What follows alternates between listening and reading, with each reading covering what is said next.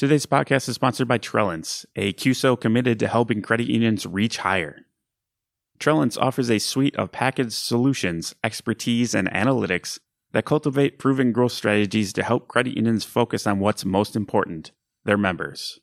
Among other services, Trellance offers card portfolio growth solutions to help credit unions increase the penetration, activation, and usage of their card programs, and card payments consulting, providing analysis, benchmarking, and best practices to drive growth. Visit Trellance.com for more information.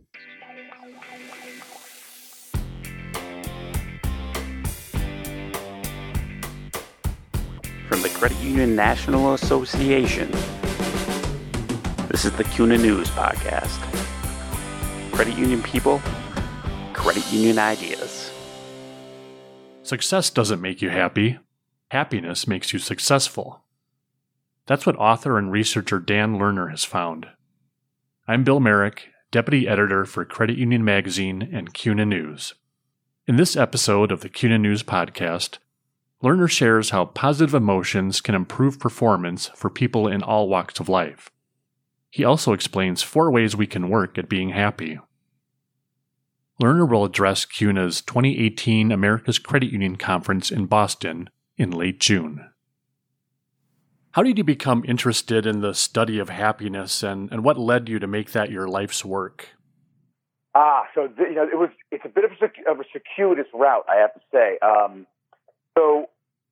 In a way, it started my very earliest memories in life. I mean, I was raised in a household with professional classical musicians, but very happy ones.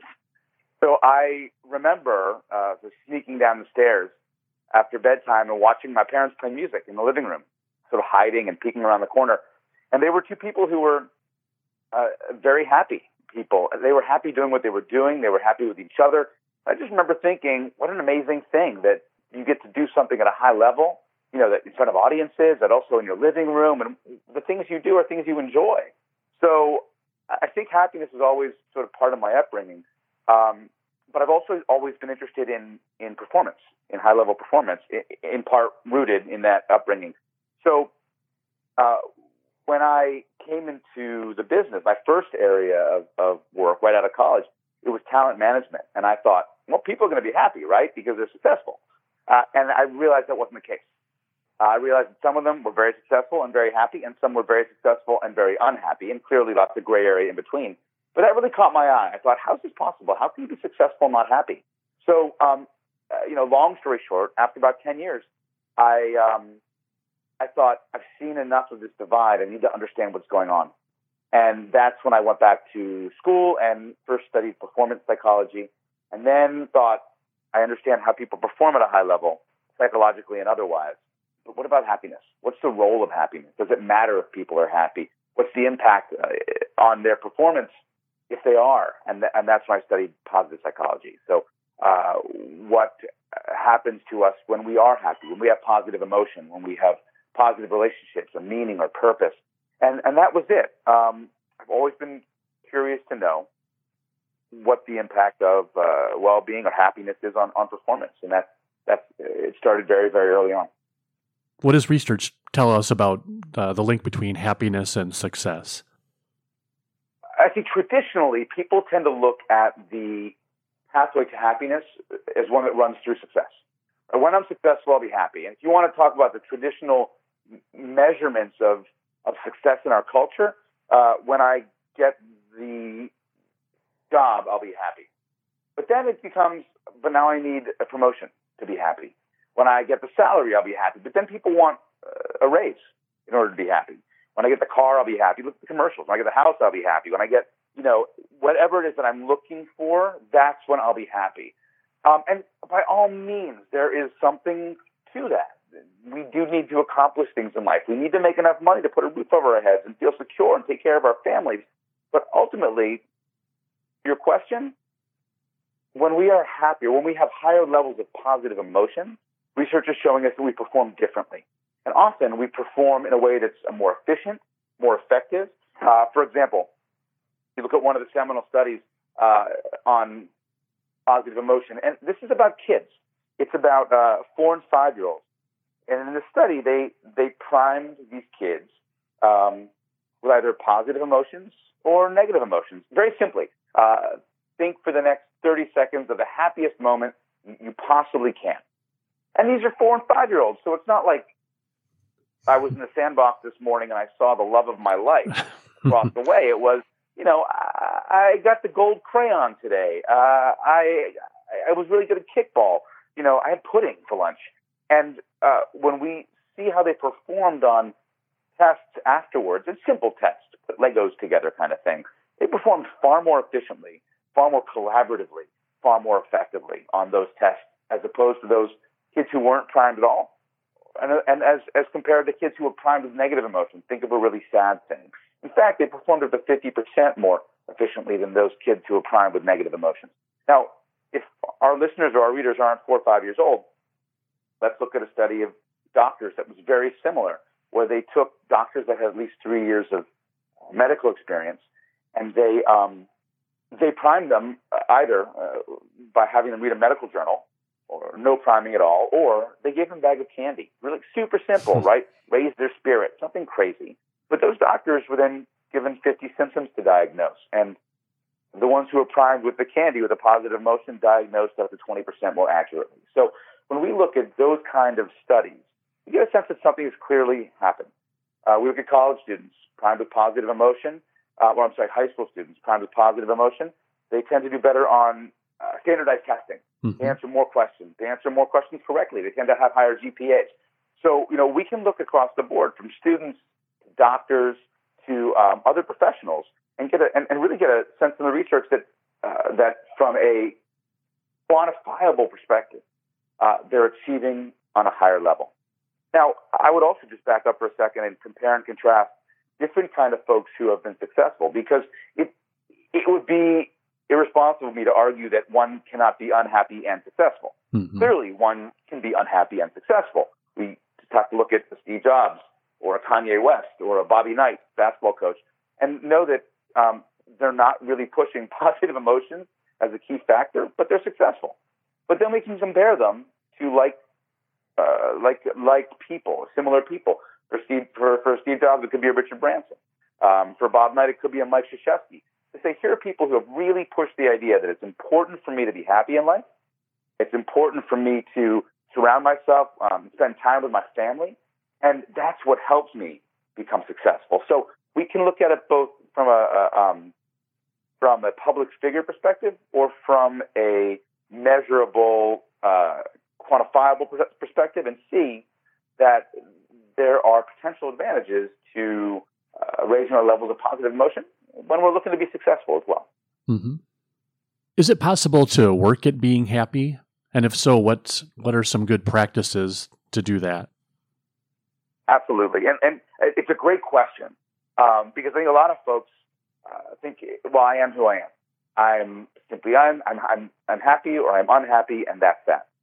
And if that was the case, then talks about happiness, or the course that we teach at NYU, the science of happiness, would be exercises in extreme frustration, right? Because we walk into the classroom, we walk into a boardroom and say, all right, if you're happy, you have all these advantages. By the way, if you're not, too bad, right? Tough. You can't do anything about it.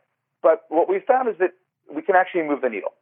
The father of positive psychology is a man named Martin Seligman. He's been at the University of Pennsylvania for decades.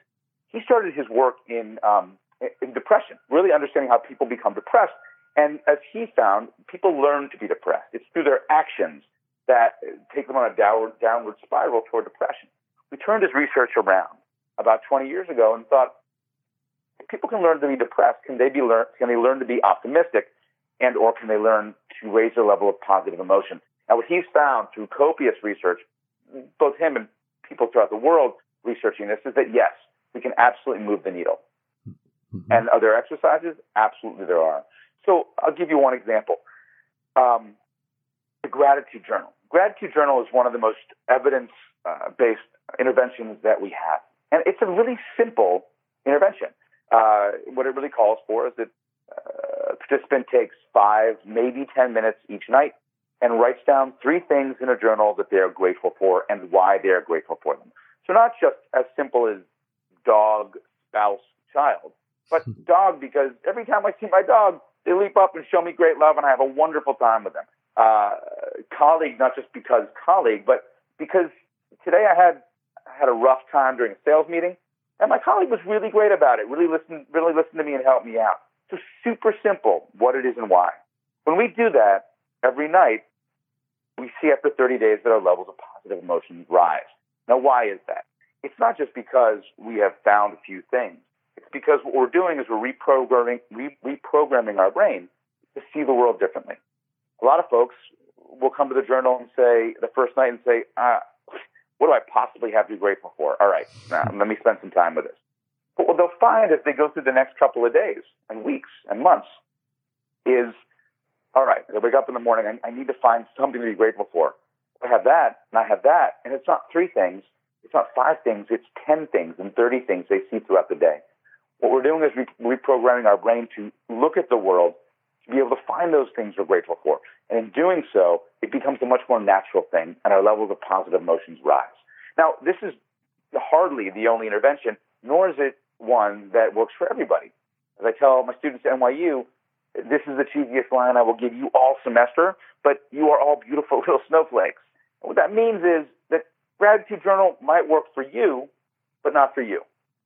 Mindfulness and meditation, which we've seen raises levels of well-being, might work beautifully for you in the first row, but you in the 8th row, you might hate it. Exercise, which we also know, compared to medication for mild to moderate depression, is equally effective. And that exercise, you might love it in the 4th row, but you in the 15th row, you might hate it, and it might not do anything. So, yes, there are plenty of interventions. Part of the journey is finding the one that's right for you. So what do you do to practice happiness and to ensure that? Exercise has always been a big one for me. I can tell, as can my wife, if I have or have not been exercising, because my mood is very different. If I go for a couple of days without it, it's far more challenging for me to be happy, far more challenging for me to be relaxed, so on and so forth. So that's been a consistent throughout my life. I mean, I was an athlete growing up, and I have to maintain that movement. What I have absolutely noticed in recent years is, as challenging as it's been, when I maintain a consistent practice of meditation, it changes my ability to deal with challenges, changes my my concept of stress. It changes my level of patience. We have a little boy. Little boys are amazing. Ours is certainly wonderful. They are also extraordinarily challenging. So I've noticed with that there are moments where I might want to go, stop. And I sort of will sit back and say, okay, how do you want to handle this? I mean, to myself, what's the best way to do this? What's the best question you can ask him right now? What's the best way to sort of deal with the situation? So exercise helps me personally. Meditation, I find, really helps in how I address challenging moments in the world. And finally, I would go with the idea of making sure that I spend ample time with people I love, and like my friends. The quality of our relationships is the greatest indicator of our levels of happiness and well-being. So being aware of that, I know that I could certainly jump back into the library. I could isolate myself, close the door, just write and read and just focus on work. But when I make sure I spend time with my good friends, even if it's reaching out for a quick conversation every day, that really, really changes my level of happiness. So what we often tend to do is run away from those things. When I talk to my students, what do you do when you're stressed out? I run to the library. I go hide. I spend time with myself. I talk to clients or folks who are in business. What do you do when you're really stressed out? I clam up. What we say is that's akin to running away from the hospital when your appendix are about to burst. What you want to do when you're stressed out is run towards your friends. And I've found that even though it's challenging, that is probably the most powerful exercise that I maintain, or habit that I maintain, when I want to maintain high levels of happiness. So in your research, what's one finding about happiness that caught you completely off guard? You know, I think that it would have to be, if you don't mind me answering this way, really the big picture of the effect that happiness has on our ability to perform. As someone who's been involved in performance in many ways, I think I was like a majority of folks, which is You have to bear down. You have to suffer through it. You have to grit your teeth, and there's not necessarily any room for happiness if you want to be the absolute best. That's what I assumed, and it was really a choice. But I think for me, understanding how many high-performing people have said happiness is essential to my performing at a high level is what really has caught me by surprise. And when I look at someone like Simone Biles, arguably the greatest gymnast of all time, who says, I think that if you're having fun, you can do better. I think, all right, so maybe she's an exception to the rule. But then I look at Yo-Yo Ma, the great cellist, arguably the greatest cellist of our generation, and he says the only reason to play is for pleasure. I look at former Heisman Trophy winner Ron Dane, who talks about how important it was not to focus on stats, but really to have fun. And even, funny, I was watching the other day, I'm always scanning for this, I was watching the Jerry Seinfeld documentary, Comedian, and there's a scene where he's talking to a young comedian, and the young comedian is saying, I can't wait for the money and for the praise, and it's really hard for me to hear people when they say that, to criticize me, and Seinfeld's like, you're in it for the wrong reason, man. Like, we're here because we enjoy what we do. So when I hear like the greatest comedian of one of our area, the greatest gymnast of all time, an amazing classical musician, so on and so forth, and so many of them saying, part of the reason I'm great is because I have positive emotion, I think that never fails to sort of both surprise and delight me, and that I think would be it. And we as a culture tend to look for the negative. We celebrate the negative. The Jim Morrison, the Janis Joplin, the Steve Jobs, the folks who are suffering for their art, and we don't see often enough the folks who are great because they're happy, because they take pleasure in their work. That is something that originally surprised me and continues to, I guess, delight me. Can you tell me a little bit about your class at NYU and what you cover in a semester? Sure. So our course is called The Science of Happiness. And straight up, the very first class, we tell everyone who's in the classroom, listen, and we have 500 students in the classroom. I say we because I teach it with one of my best friends, an adolescent psychiatrist named Dr. Alan Schlechter. And we say, look, we lied to you. This course should not be called The Science of Happiness. This course should be called The Science of Well-Being. But if we called it The Science of Well-Being, we'd have 6 of you in here instead of 500 of you in here. Now it's up to you whether you want to stay or not. But what we talk about is that happiness is one element of well-being. Happiness is positive emotion. It's the smile you have on your face. It's the joy you might experience. Even sometimes it's the calm that you have. But there are many, many aspects to really rich well-being. And that is a huge portion of our class. That is to say, it's great to be happy, but if you don't have positive relationships, then it's really challenging to have well-being. So we teach 4 classes on positive relationships. It's great to have happiness and positive relationships, but if you're not engaged in the material that you're doing or the work that you're doing, if you don't have that great focus and get into the zone, it's really hard to experience well-being, which is why we teach a class on flow and on engagement. It's really hard if you're not achieving something, right? Whether it's getting your tasks done every day or a bigger achievement in your life. So we have a class on goal setting and a class on achievement. It's really hard to be your best if you're not able to have meaning in your life. So we teach a class on meaning. So it's a much richer idea than just let's be happy. It's positive emotions and relationships and meaning and engagement and all these other things that come into play. And yet we also need to be able to understand how change happens. So our second section after well-being is about change. And in this case, we'll talk about what is willpower, how does it work, how can you get more of it. We'll talk about what is choice. Why is it challenging? How can you manage your choices best? We'll talk about what is stress, because we all get stressed.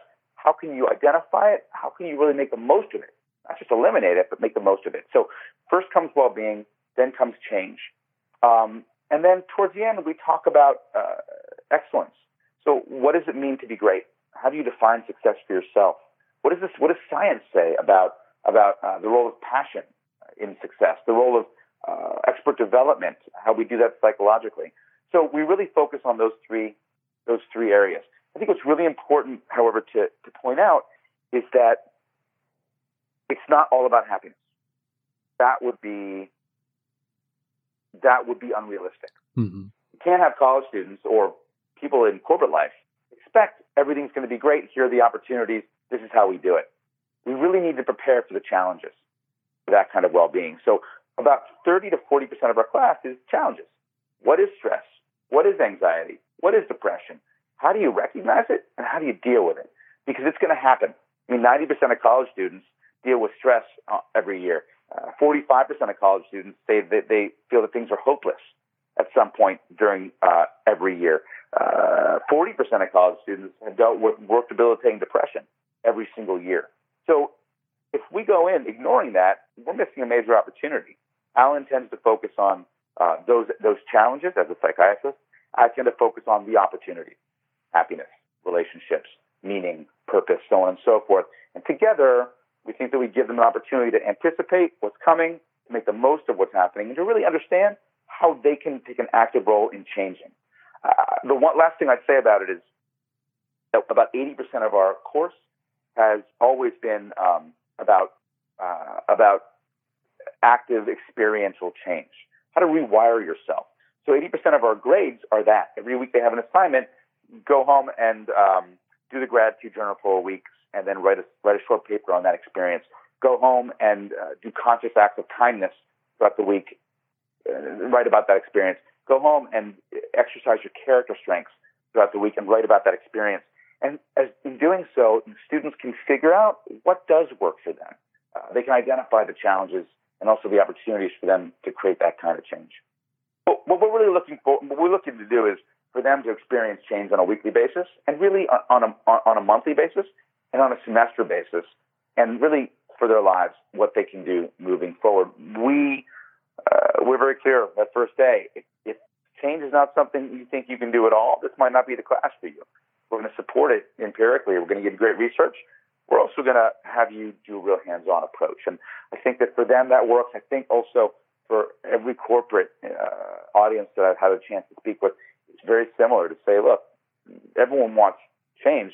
Here are some ways to look at it, and here's some ways to do it.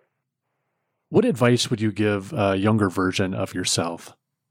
I think it would be to take it easy on myself, to know that nothing happens immediately, that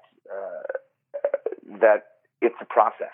Life's a process. Understanding is a process, and gaining skill is a process, and success is a process.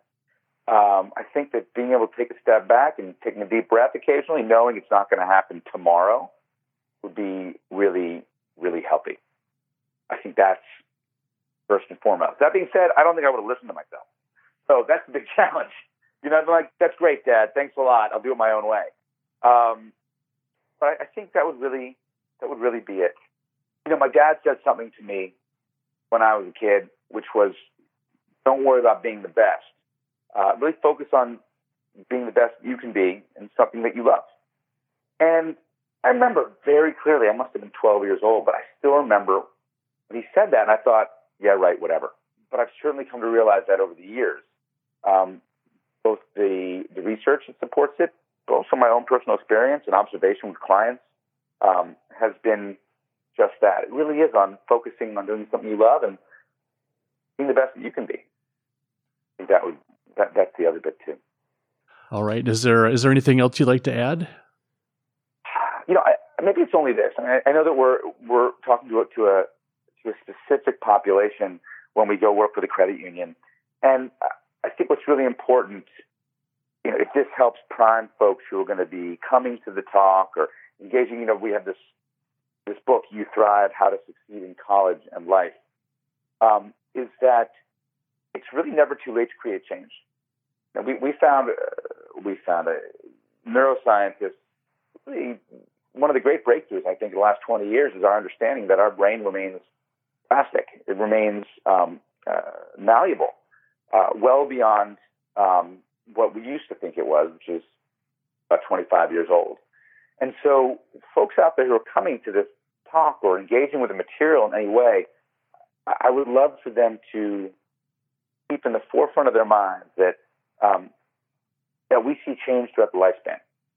That if we are able to develop a habit, whether it's a gratitude journal, meditation, or exercise, or beginning something new that we're interested in, gardening, tennis, cooking, whatever it might be, that our brains are still really malleable. They're really flexible. And that we're able to not only learn, but create great change for ourselves. So I think there's tremendous hope for anyone who decides they want to take that step and looking forward to making changes in their life. So I'm looking forward to being able to share some of that with the folks at the conference and beyond. Thanks for listening to the CUNA News Podcast. Subscribe to the show on iTunes, Stitcher Radio, and Google Play.